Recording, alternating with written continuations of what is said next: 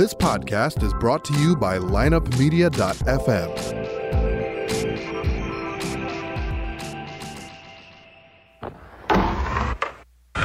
Because if you can tell me what your habits are, I can tell you what sort of a person you are. I can tell you what your future looks like. But like I always say, life is 10% what happens to you, it's 90% what you do about it. The people who are most effective in the workplace believe that their future is going to be bigger than their past. When people don't believe that their future is going to be bigger than their past, they begin to disengage. You're listening to The Circuit of Success, a podcast dedicated to helping you achieve success in every facet of life. Only on the lineupmedia.fm podcast network. Now, your host, Brett Gilliland. Morning. I'm going to start, if I may, with a story. This is my first day on the job with the St. Louis Cardinals, March 19, 2006.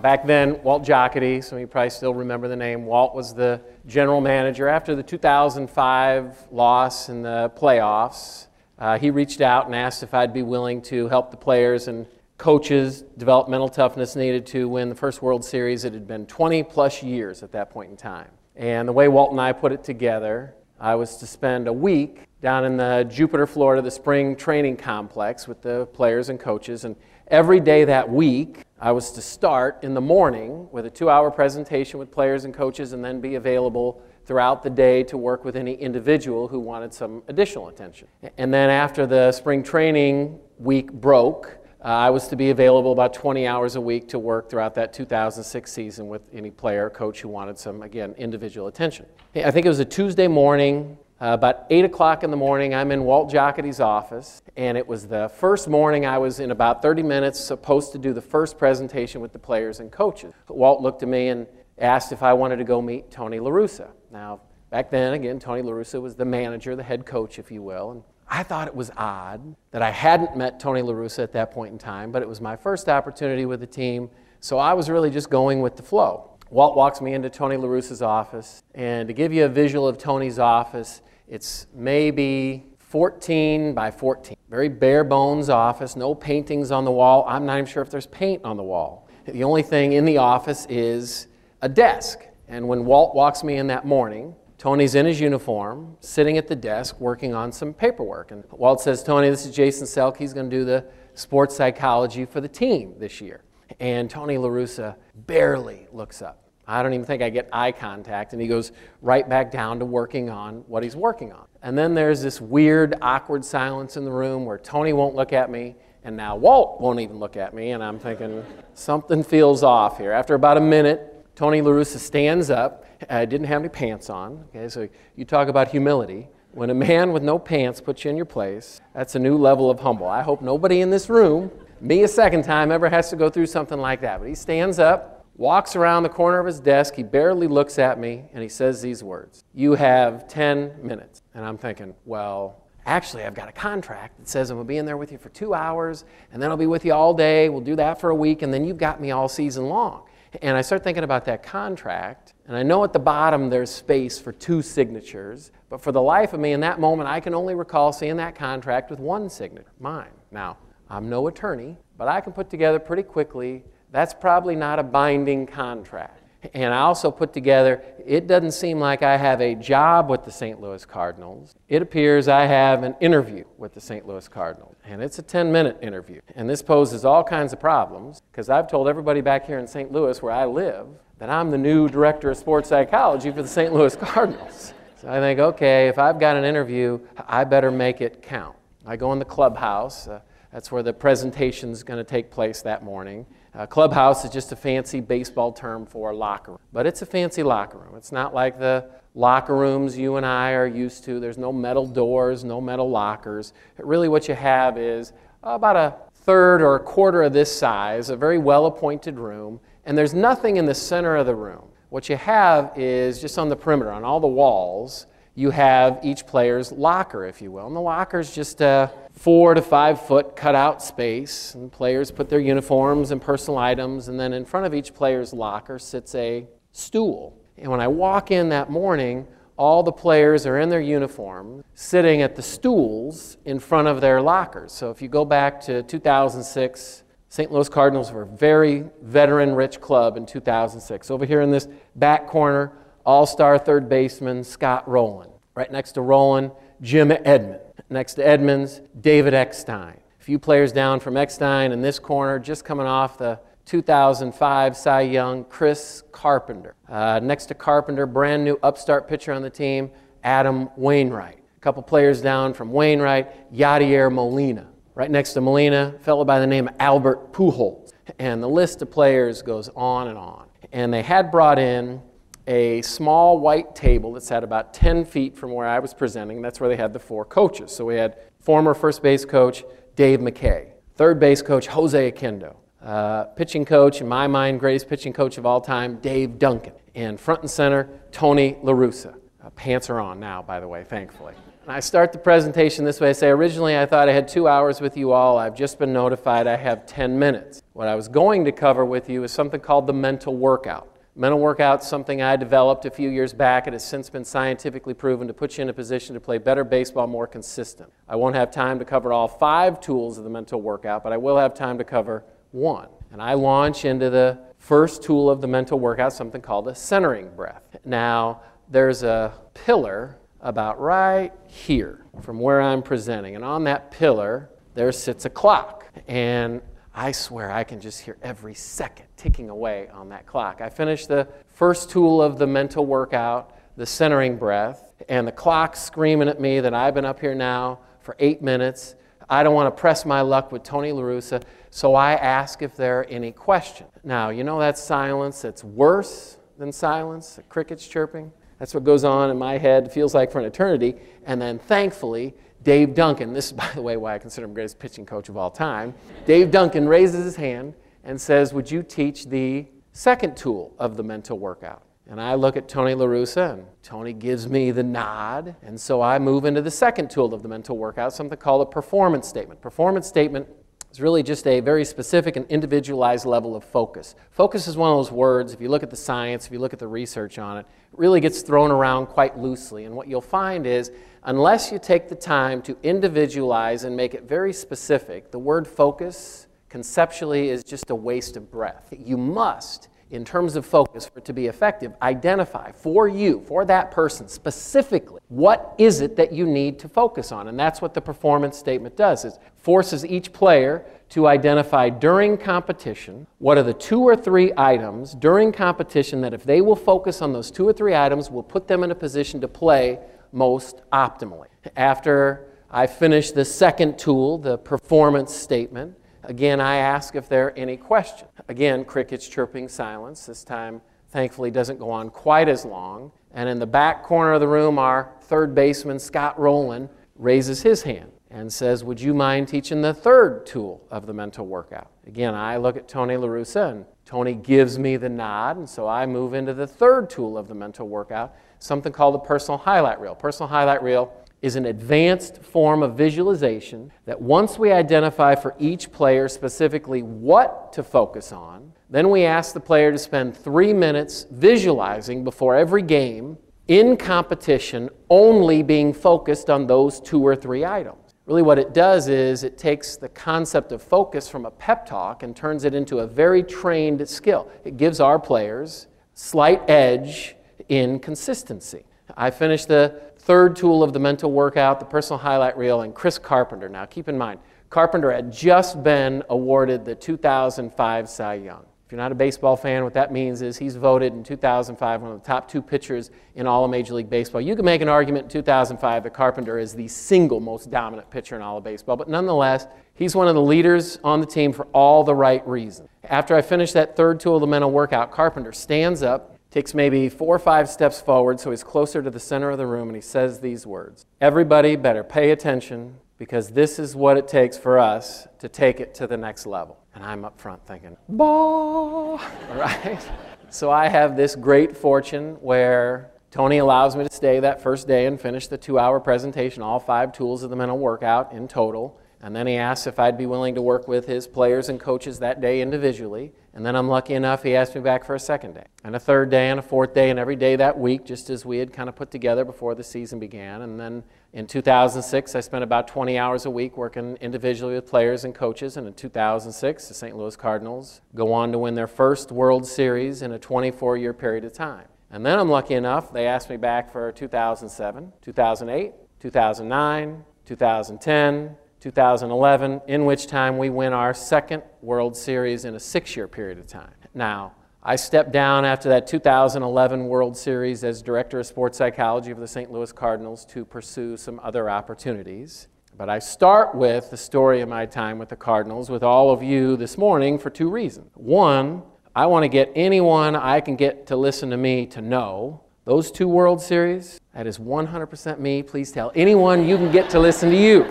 Now, truth of the matter is, when I was with the team, I played a very, very small role. But I took that role very, very serious. The real reason I start with the story of my time with the Cardinals with all of you this morning is I've got this really cool job. What I get to do on a daily basis, literally, is work with some of the absolute most successful individuals and organizations on this planet. And what's really cool to me about my job is I'm always studying you folks. See, I'm always watching and looking for those patterns. Okay, what is it about the really successful people, the really successful teams and organizations? What do they do differently? And it didn't take long, my time with the St. Louis Cardinals, before one of those patterns started to emerge. In fact, it was before that very first day I even got to the first question break. So my very first day on the job, before I was even working for the team, 8 minutes into my time with the team, I started to see one of those patterns. See, I'm standing there, I'm standing there in that clubhouse with all those players and coaches, and look, I'm name dropping for a reason. All those names I mentioned, those are all likely Hall of Famers. It means they're literally the best in the world at what they do, had a very valued craft in this society. And I'm standing in front of them, a complete nobody, just hoping, fighting for a chance. And what I see 6, 7 minutes in totally shocks me. I'm looking around that room, and before I even get to that first question break, every one of those names I mentioned, they're all taking notes. You want to guess who's taking notes most feverishly? That's right, Tony La Russa, a man who knows more about baseball than anyone in that room combined. Now, I knew it was something really special when I was seeing it. I didn't have the right language for it until a few years later. I was working with one of the top players in the NHL. He had been for a while, and I asked him this question. I said, why? Why are you this good this long? Now, I'll never forget his response. He said to me, I have an obsession for improvement. I thought, that's it. That's what I saw with the St. Louis Cardinals. The first 10 minutes on the job, and consistently for the 6-year period of time I worked with that team, that no matter how good they were, even when they were the best literally in the world, they were always looking for a way to get just a little bit better. Now, this I want to make a point, because I'm seeing these days, over the last 18 months or so, a whole lot more people are talking about this obsession for improvement. I'm seeing blogs and podcasts, and now even chapters in books are being written on it. And I'm going to tell you, normal people with this obsession for improvement, normal people are totally screwing it up. I'm going to tell you how. I'm going to tell you the difference between what the highly successful do and what normal people do when it comes to improvement. Normal people are trying to improve everything all the time, all the way. And I'm just going to tell you, it comes down to channel capacity. I'm not going to bore you with the details, but you have to understand there is a biological bandwidth that each of us have in our brains. It's built in, and it's extremely common across the species, meaning we all basically have the same bandwidth. And the biggest mistake normal people make is we like to assume we can take on more than we actually can. See, trying to improve everything all the time, all the way, is a recipe for fill in the blank. A recipe for? No. Inconsistency. See, what the highly successful people do is they are very consistent at the most important things. I'll tell you, so this is my favorite quote, my third book, Organized Tomorrow Today. It's my favorite quote in the whole book on page 6. Highly successful people never get everything done in any one given day.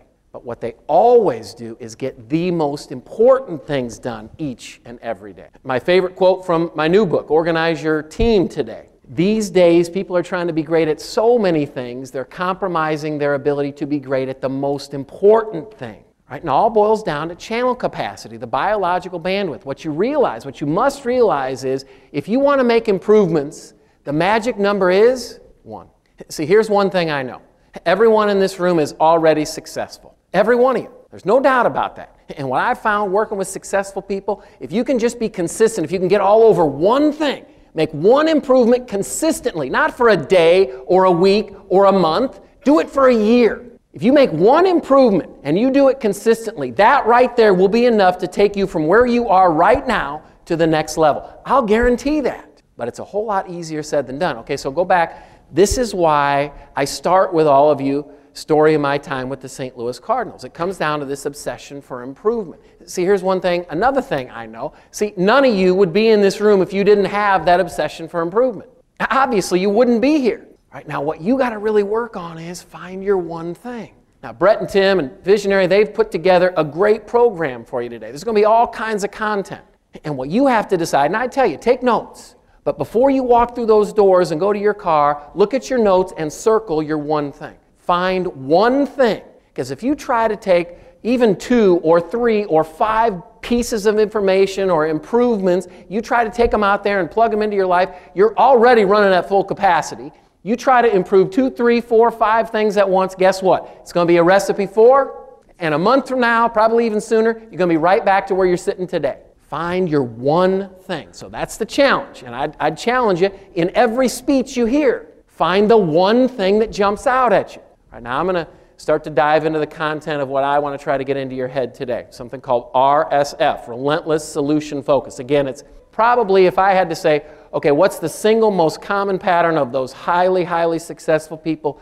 This is what I'd probably tell you it is, this relentless solution focus. I'm going to introduce it with a story.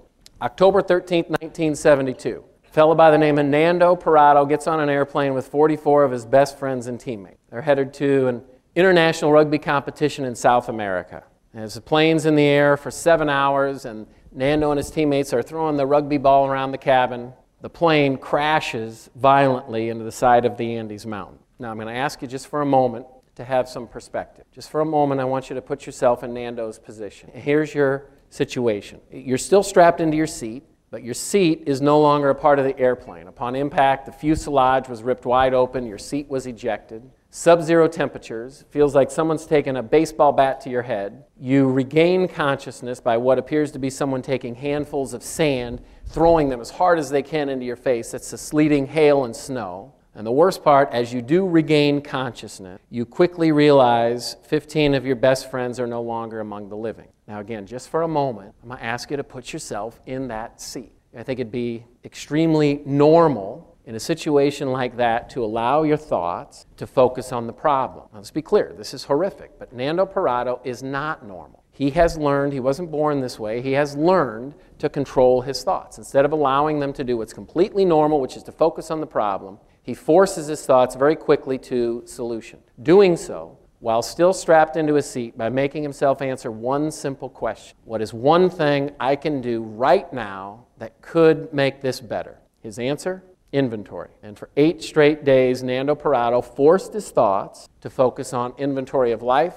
health, and resource. On the evening of the 8th day, as Nando and his teammates are huddled in the belly of the fuselage in an attempt to use body temperature to survive another of the frigid temperature evenings, another problem. Avalanche comes down the mountain burying everyone and everything. Now again, I want you to have some perspective. I want you to put yourself in Nando's shoes. Here's your experience now. You're completely buried in snow, total blackness. Again, feels like someone's taken a baseball bat to your head. You don't know up from down, and the worst part here, you can't breathe. There's no oxygen under that much snowpack. Put yourself, if you will, just for a moment in that position. Again, I think it would be extremely normal in a situation like that to allow your thoughts to focus on the problem that now literally has you surrounded. Nando Parado is not normal. Again, he wasn't born this way. He has learned to control his thoughts. Doing so, again, by making himself answer one simple question. What is one thing I can do right now that could make this better? His answer?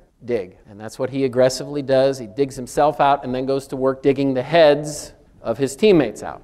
In the avalanche, 8 more of Nando's best friends pass away. 30 or so days on the mountain, another problem, starvation. At these temperatures, starvation sets in much more quickly. Nando's solution to the starvation problem was not a popular solution. We will use our perished teammates as food so that we may survive. This is where many people start to recognize a very famous story, turned into a very popular movie and book about Nando Parado, Alive. Although Nando's solution to the starvation problem was not a popular solution, Nando Parado is relentless. And in the end, everyone did eat. 72 days on the mountain, Nando realized the search and rescue's called off. If we're going to make it off this mountain, one of us is going to have to hike off the mountain. Now, what's interesting, they've run numerous models with numerous professionals to identify if, in fact, it's even humanly possible to hike off that mountain under those conditions where they were located. Every model, every professional comes back with the same response. Absolutely not possible. And yet, for 10 straight days, Nando Parado forced his thoughts to focus on one thing: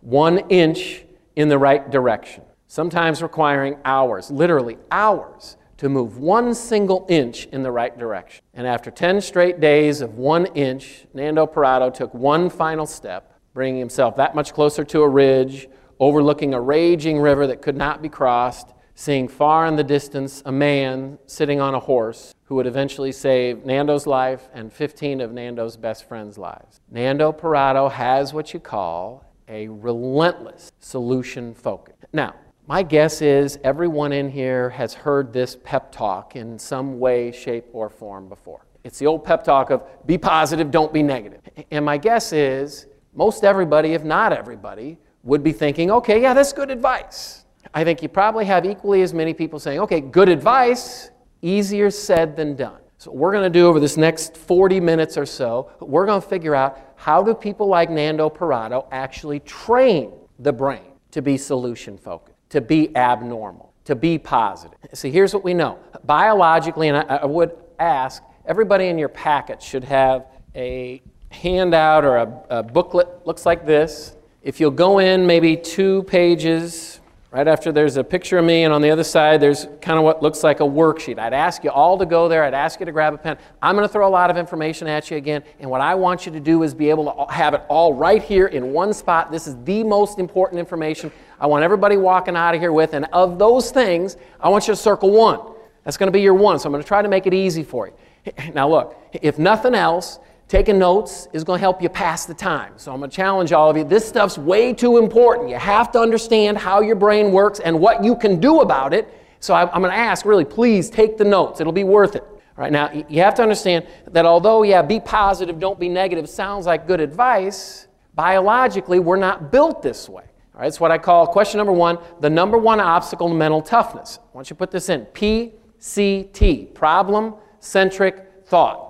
Here's your definition of problem-centric thought. The biological tendency to focus on the negative. If you focus on the negative, you're not broken, you're normal. The good news is, even though we're biologically, every one of us, including the likes of Nando Parado, we're all biologically wired to focus on the negative. Even though that's the case, it's called neuroplasticity. We know, we've known this for years and years and years. Most people just don't have it as common knowledge. There are certain things hardwired that can be retrained. This is one of them. We can retrain PCT out and replace it with RSF. All right, now let me give you an example of PCT. Again, this is the number 1 obstacle to mental toughness. The most valuable resource known to our species. More valuable than all the cash, all the goods, all the you name it. Anybody want to guess what that is? Oxygen, okay? Without it, you die the fastest. Now, when's the last time anyone in this room thought to yourself, this is awesome. This life is so great. I've got an abundance of the most valuable resource known to my species. I don't even have to work very hard to get it. I'd be willing to bet sizable amounts of money nobody in this room has had that thought recently. Now, compare that with when's the last time you had the thought, I don't have enough money. I don't have enough love. I don't have enough respect. I don't have enough, you fill in the blank. That's PCT, all right? Now, what we're trying to do is get rid of that. And I'll tell you why it's so devastating to the species and performance in particular here in a moment. We're trying to get rid of it and replace it with RSF. Here's your definition of RSF. Remember, RSF stands for Relentless Solution Focus. Definition, within 60 seconds. So this is question number 2 on that worksheet. RSF, Relentless Solution Focus. Within 60 seconds, those are the first few words of the definition, within 60 seconds, replace all negative thinking with solution-focused thought. Within 60 seconds, please do not forget the within 60 seconds. I'll explain that as well. Within 60 seconds, replace all negative thinking with solution-focused thought. All right, a little pop quiz for question number 3. Normal people focus on problems, the negative. It's totally normal. Mentally tough people have learned to focus on solutions. There's your answer to question number 3. Put that in, please. All right, let's talk about why this PCT-RSF is so impactful on our species. It has to do with the intersection at expectancy theory. Here's your definition for expectancy theory. That which you focus on expands. That which you focus on expands. Now I'm going to give you a split screen scenario of how PCT and RSF intersect with expectancy theory. I'm going to use the backdrop of Major League Baseball. Okay, so the first scenario, this is going to be a normal player. This is PCT is in his head. He's not done any RSF training. Situation is bottom of the 7th inning. Bases are loaded. His team's losing by a run. 2 outs. This player digs into the batter's box, eyes down the pitcher, gets his pitch, and strikes out. Now, as he's headed to get his glove to head out to the outfield, this is what starts up. Oh man, this is not good. Second time in 2 weeks I've struck out with the bases loaded. I got a contract year coming up. You know, we just bought that second home. I'm not sure we can afford that second home. Frankly, I'm not getting any younger. If I don't get that major league contract, I'm not even sure we can afford the first home. I wish I would have put more money away. What's wrong with me? How am I going to explain this to my wife? What am I going to tell our children? I'm a complete loser. Now, here's one thing I know, unfortunately. Every one of us sitting in this room can relate to it. It's totally normal. It is a completely normal human experience. We let our thoughts focus on an error, a mistake, a bad bounce, whatever it might be. Those PCT winds start to swirl. They suck us in. And then the next thing we know, we can have ourselves convinced we're a complete loser. Now, the issue is this guy's standing in the outfield of a major league game while the game's still being played. Remember, body follows thought. And unfortunately, now here comes a long fly ball his way. Now, this is a good guy. This is a guy you root for. He's a 100% effort guy, but he's distracted. So he doesn't get a good read, doesn't get a good jump. Once he sees it, he does take off. Dead sprint, everything he's got, into the corner. Even lays out trying to make the catch. Ball bounces off the end of his glove, rolls around in the corner. Now there's a man standing on second base, and his team is still losing by a run. Goes back to a spot in the outfield. This is what starts up in his head. Oh man, this is really not good. Second time in 2 weeks I've struck out with the bases loaded. On tape, it's probably going to look like I should have made that catch. You know, we just bought that second home. Not sure we can afford even the first home. I wish I would have put more away. How am I going to explain this to my wife? What am I going to tell our children? I'm a complete loser. Body follows thought. And now here comes a second long fly ball his way. Now remember, this is a good guy. He's a 100% effort player, but he's distracted. His mind is working against him. Doesn't get a good read, doesn't get a good jump. Once he sees it, again, everything he's got, dead sprint, into the corner, lays out a second time, trying to make the catch. Ball gets down, bounces around, rolls around the corner. Now there's a man standing on second base, and his team is now losing by 2 runs. That which you focus on, you will expand. All right, now let's compare this. Same situation, same backdrop. This player, though, has gone through RSF training. He works on controlling his thoughts. Bottom of the 7th inning, bases loaded, 2 outs, team's losing by a run. Digs into the batter's box, eyes down the pitcher, gets his pitch and strikes out. The RSF is not going to stop you from having problems. Having problems is part of the human experience. What RSF does is it teaches you how to deal in a much more effective manner with the problems we are guaranteed to have. This is what goes on in his head as he's headed to the dugout to get his glove before heading to the outfield. Thinks to himself, oh man, that's not good. Second time and Now, here's where a 2-step process occurs. First step, he recognizes the thoughts are going in the wrong direction. Step 2, he gets control of the thoughts and moves them back in a productive manner. Doing so very efficiently by making himself answer one simple question. What's one thing I can do right now that could make this better? His answer, looks down, sees a glove on his hand, thinks I could probably focus on playing some defense. Now, earlier I told you about a tool that all the players I work with, performance statement, that specific and individual focus. For this player, when he's playing defense, his performance statement is track the ball, quick feet, follow through. So he's standing in the outfield and he wants to think about the strikeout. Instead, he's forcing his thoughts to focus on track the ball, quick feet, follow through. The pitcher has the ball in his hand, in his glove, while he stands on the mound. He's in the outfield forcing his thoughts to track that ball that now sits in the pitcher's hand and glove. Pitcher starts his windup. Now the ball's headed toward the hitter. He's tracking the ball. Ball makes contact with the hitter's bat and is now headed his way. He's tracking the ball. Gets a good read. Now it's time for quick feet. Gets a great jump. We know this 100% effort guy, takes off, dead sprint, everything he's got, into the corner, lays out, trying to make the catch. Crowd goes wild. He makes a great catch. Goes back to his spot in the outfield. What do you suppose after making the great catch he wants to think about? I'm just curious. Check your own mind. You do 100 things right at work, one thing less than perfect. When you're driving home, what are you letting yourself think about? I know the answer to that, and so do you. Okay, this guy's normal, just like you. After a great catch, he still wants to think about the strikeout. Thinks to himself, oh man, if only in the last inning, if I would have put the bat on the ball, I might be on SportsCenter tonight, baby, top 10. What the heck's wrong with me? Second time, Two-step process occurs. Step one, he recognizes the thoughts are going in a counterproductive manner. Step two, he gets control of the thoughts and moves them in an effective and productive way. Doing so, again, very simply, very efficiently, by making himself answer one simple question. What is one thing I can do right now that could make this better? His answer, track the ball, quick feet, follow through. Here comes the second long fly ball his way. He's tracking the ball. Gets another great read, quick feet, another great jump, takes off, dead sprint, second time. Everything he's got into the corner, lays out a second time, trying to make the catch. Right, SportsCenter. If you have to explain the joke, yeah, just don't use it. All right, am I being dramatic or is that real life? I'm just going to tell you. You got the NBA playoffs, you got the NHL playoffs, you got Major League Baseball, you got college level, you got Little League, Bush League. Any game that's going to be played across the country and frankly across the world, that's going to happen in every single game. That is how our brains work. And you don't need to be on a stage or on a field to have that be how it works. At work, that's how it's going to work for you, unless you start working on this. All right, so let's figure out how in the heck do you actually work on it? How do you train the brain so that you have control of those thoughts? I want you to think of it this way.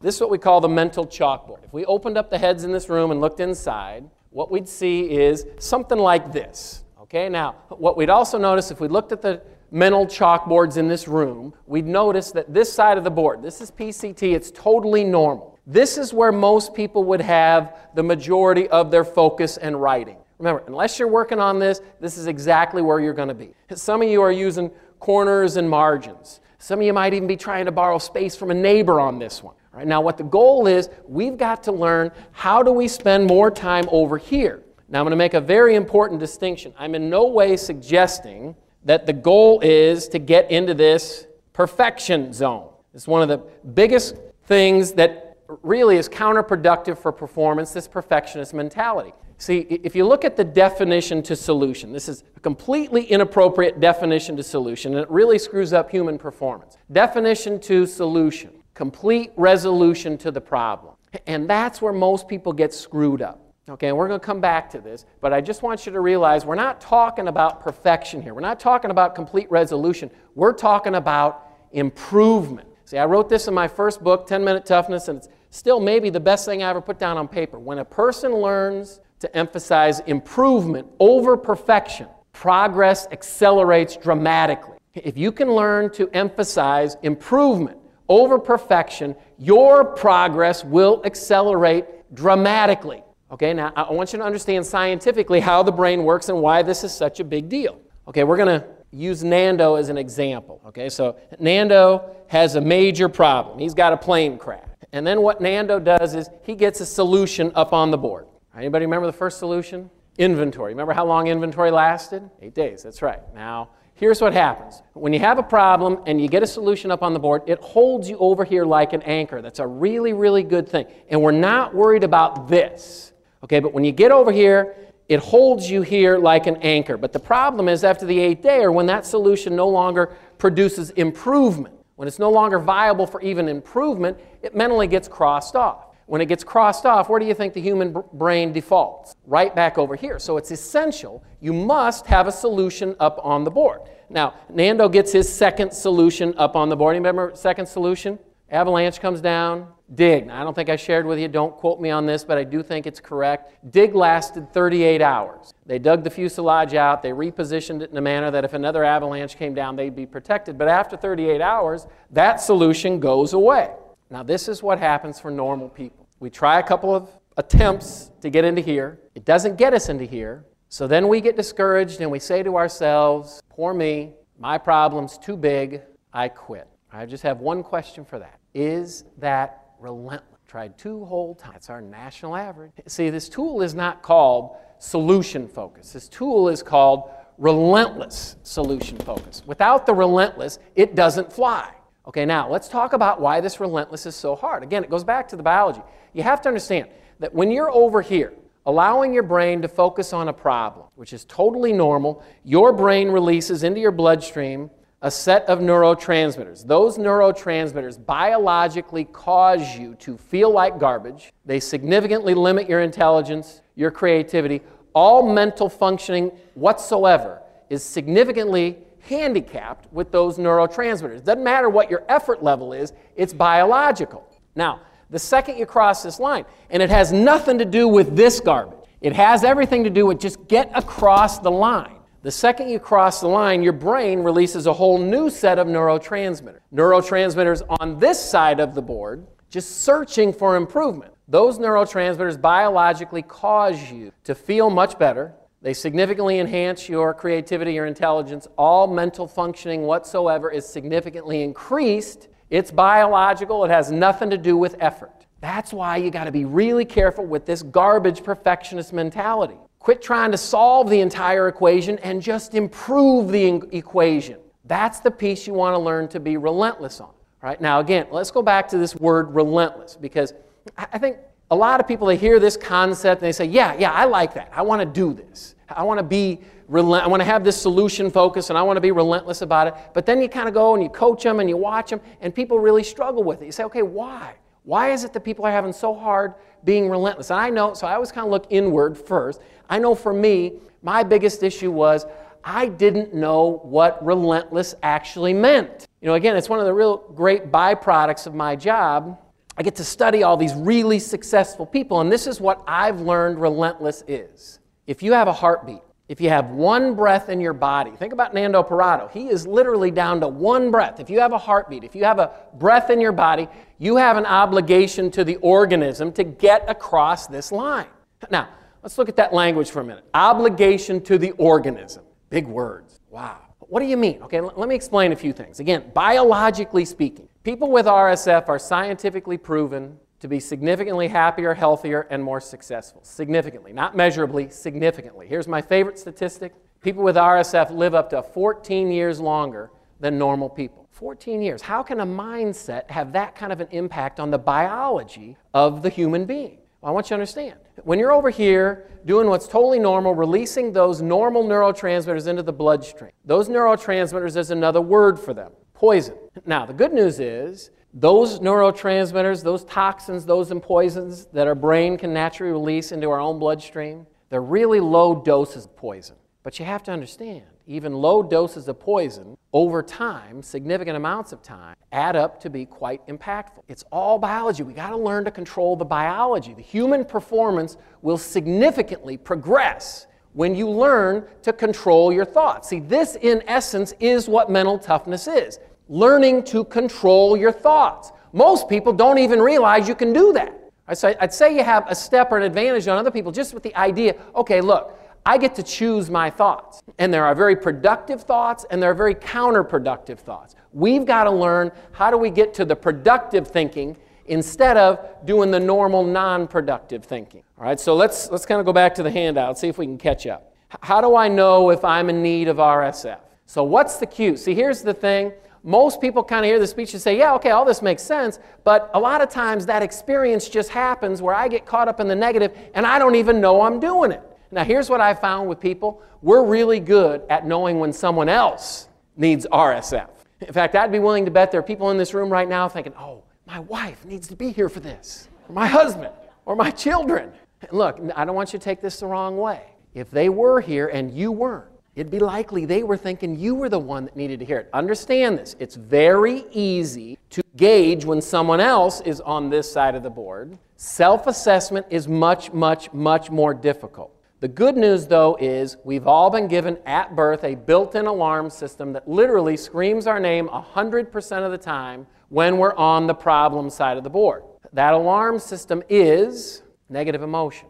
Anytime you experience a negative emotion, it is the cue. It's 100% effective that you're over here. I'll give you the core negative emotion: stress, anxiety, fear, anger, depression, guilt. I'd tell you, write them down. Put them somewhere on that paper. It might help you get there a little bit faster. Anytime you experience, and I'm guessing somebody in this room one time or another had the experience of stress. Is that about right? Or maybe anxiety? Okay. Stress, anxiety, fear, anger, depression, guilt. Anytime you experience one of those emotions, you must understand that's your cue that says, hey, I'm here. And I need you to know, biologically, human beings, we cannot experience a negative emotion unless the PCT trigger has put the neurotransmitter into our bloodstream. It's not humanly possible. So you have to understand this is 100% effective. Anytime you experience a negative emotion, these are your core: stress, anxiety, fear, anger, depression, guilt. You should say to yourself, okay, I'm on the wrong side of the board. That's step one. That's the recognition. Then what we want to do is be relentless about getting from here over to here. All right, so the next one in your worksheet, what's called the RSF tool. It's a simple question you ask yourself after you've identified that you're here that will, in fact, effectively move you across that line. Here's the tool. It's, again, simple question you want to ask yourself. What is one thing I can do differently that could make this better? It's also written at the bottom of the worksheet there. What is one thing I can do differently that could make this better?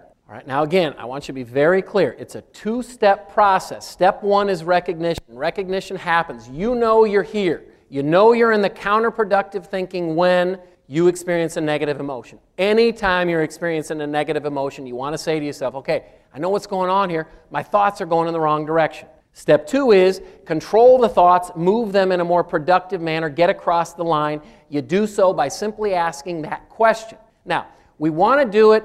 Go back to the definition of RSF. How long do I want to give you before you move from here to here? Anybody remember? That's right. Now let me explain why.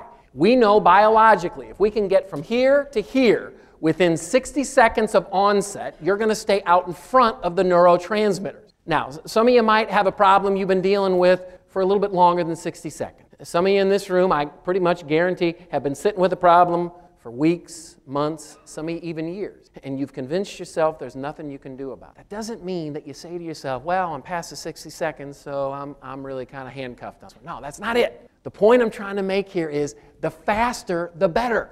The faster you can get from the wrong side to the right side.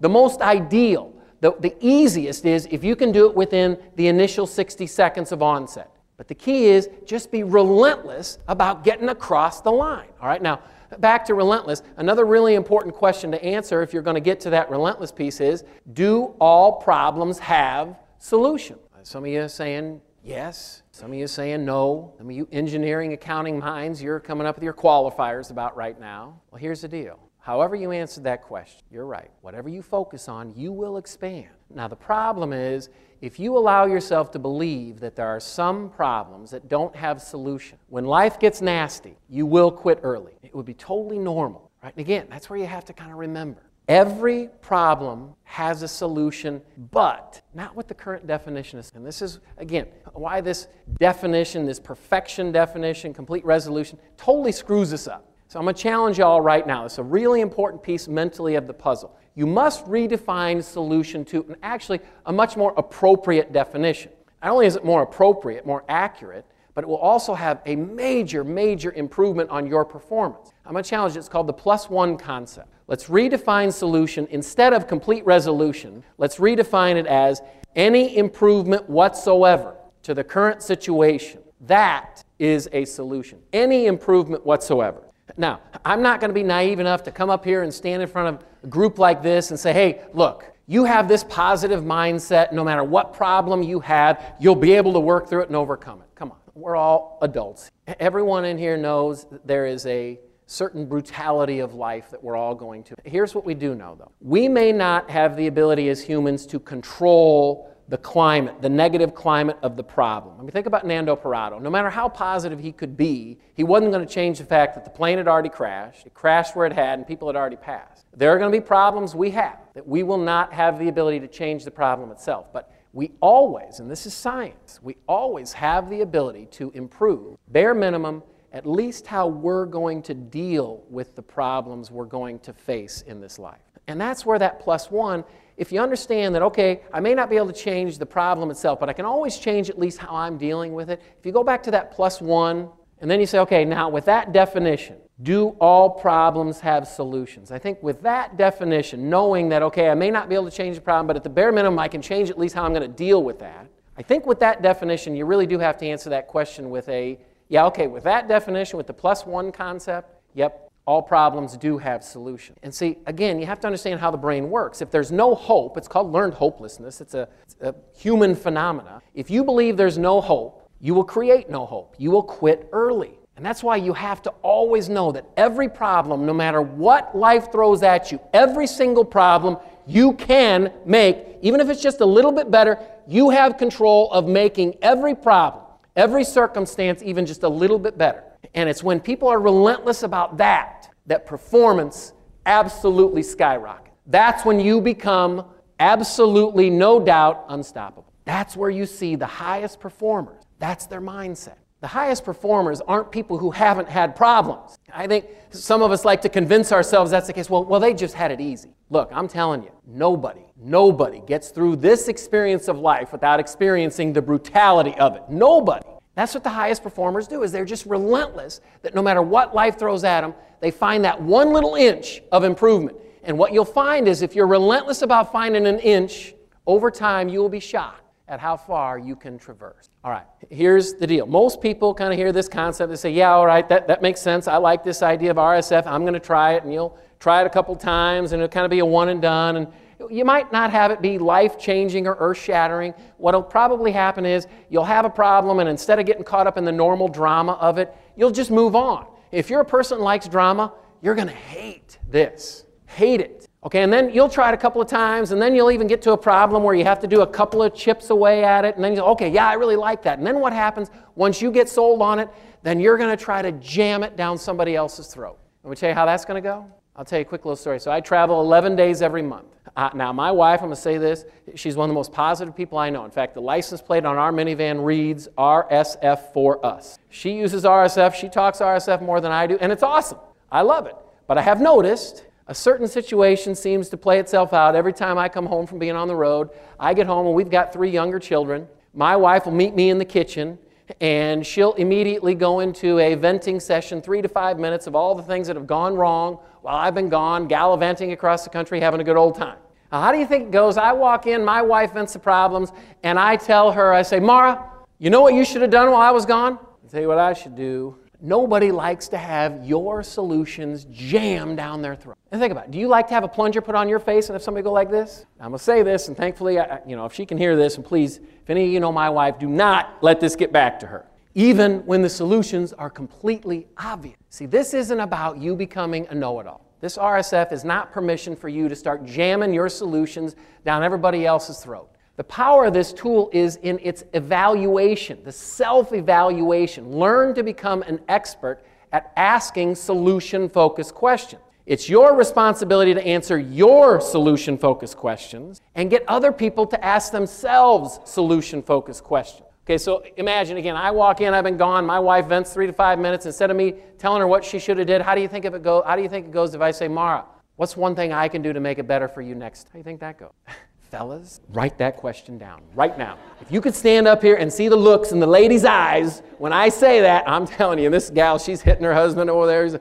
Learn to become an expert at asking solution-focused questions. You can cross the line yourself. You can help other people across the line, but in the end, everybody's going to choose their thoughts. Now, inevitably, somebody's going to come to you with a problem. You're going to ask them a solution-focused question, and they're going to say, I don't know.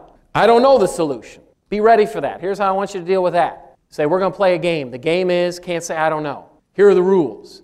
I'm going to ask you a question. If you come up with a solution, could be crazy, could be harebrained. Any solution at all, you score a point. You say, I don't know, or anything that symbolizes I don't know, I score a point. First one to 1 win. We're going to make it easy. All right, so again, somebody comes to you with a problem. You ask a solution-focused question. They say, I don't know. You say, let's play a game. Explain the rules of the game. Ask the question again. They're going to probably say, They'll stop halfway, and then they'll probably look up and to the right, and then you know you just gave them the greatest gift you can give another human being. Literally. They just got to cross the line, and the negative poison, the neurotransmitters have stopped, and they're now being replaced with positive neurotransmitters. Okay, the final minute or two here, I'm going to tell you how you can speed up the process of developing RSF. First of all, just sitting here through this little presentation, you're a step ahead of the majority of the population out there. Just the idea that, number one, you can control your thoughts, you know how to recognize the counterproductive thinking, and you now have a tool to move you when you recognize that you're in the counterproductive thinking. That gives you a major, major advantage.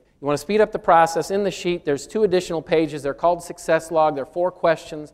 I use those same 4 questions. Again, it's helped people win World Series, Super Bowls, national championships, just about any collegiate sport you could come up with, Olympic gold medals.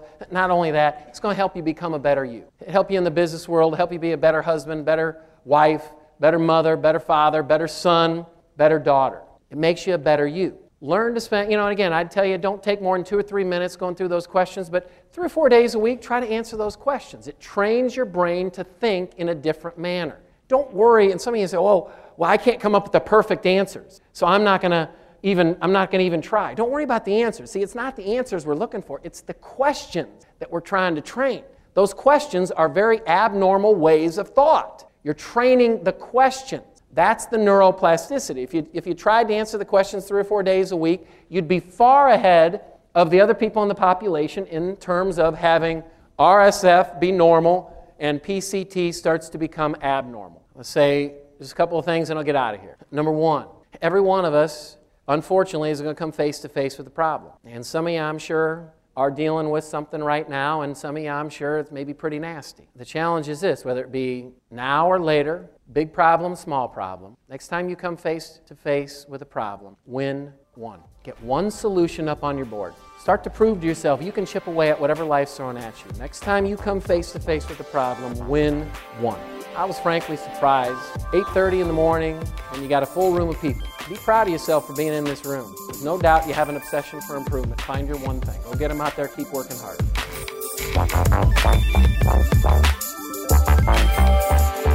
Tune in next week for another episode of The Circuit of Success with Brett Gilliland on the lineupmedia.fm podcast network. Subscribe to the show on iTunes, Google Play, Stitcher, and through our website, circuitofsuccess.com. Follow us on Facebook and Twitter, and email any questions to info@circuitofsuccess.com.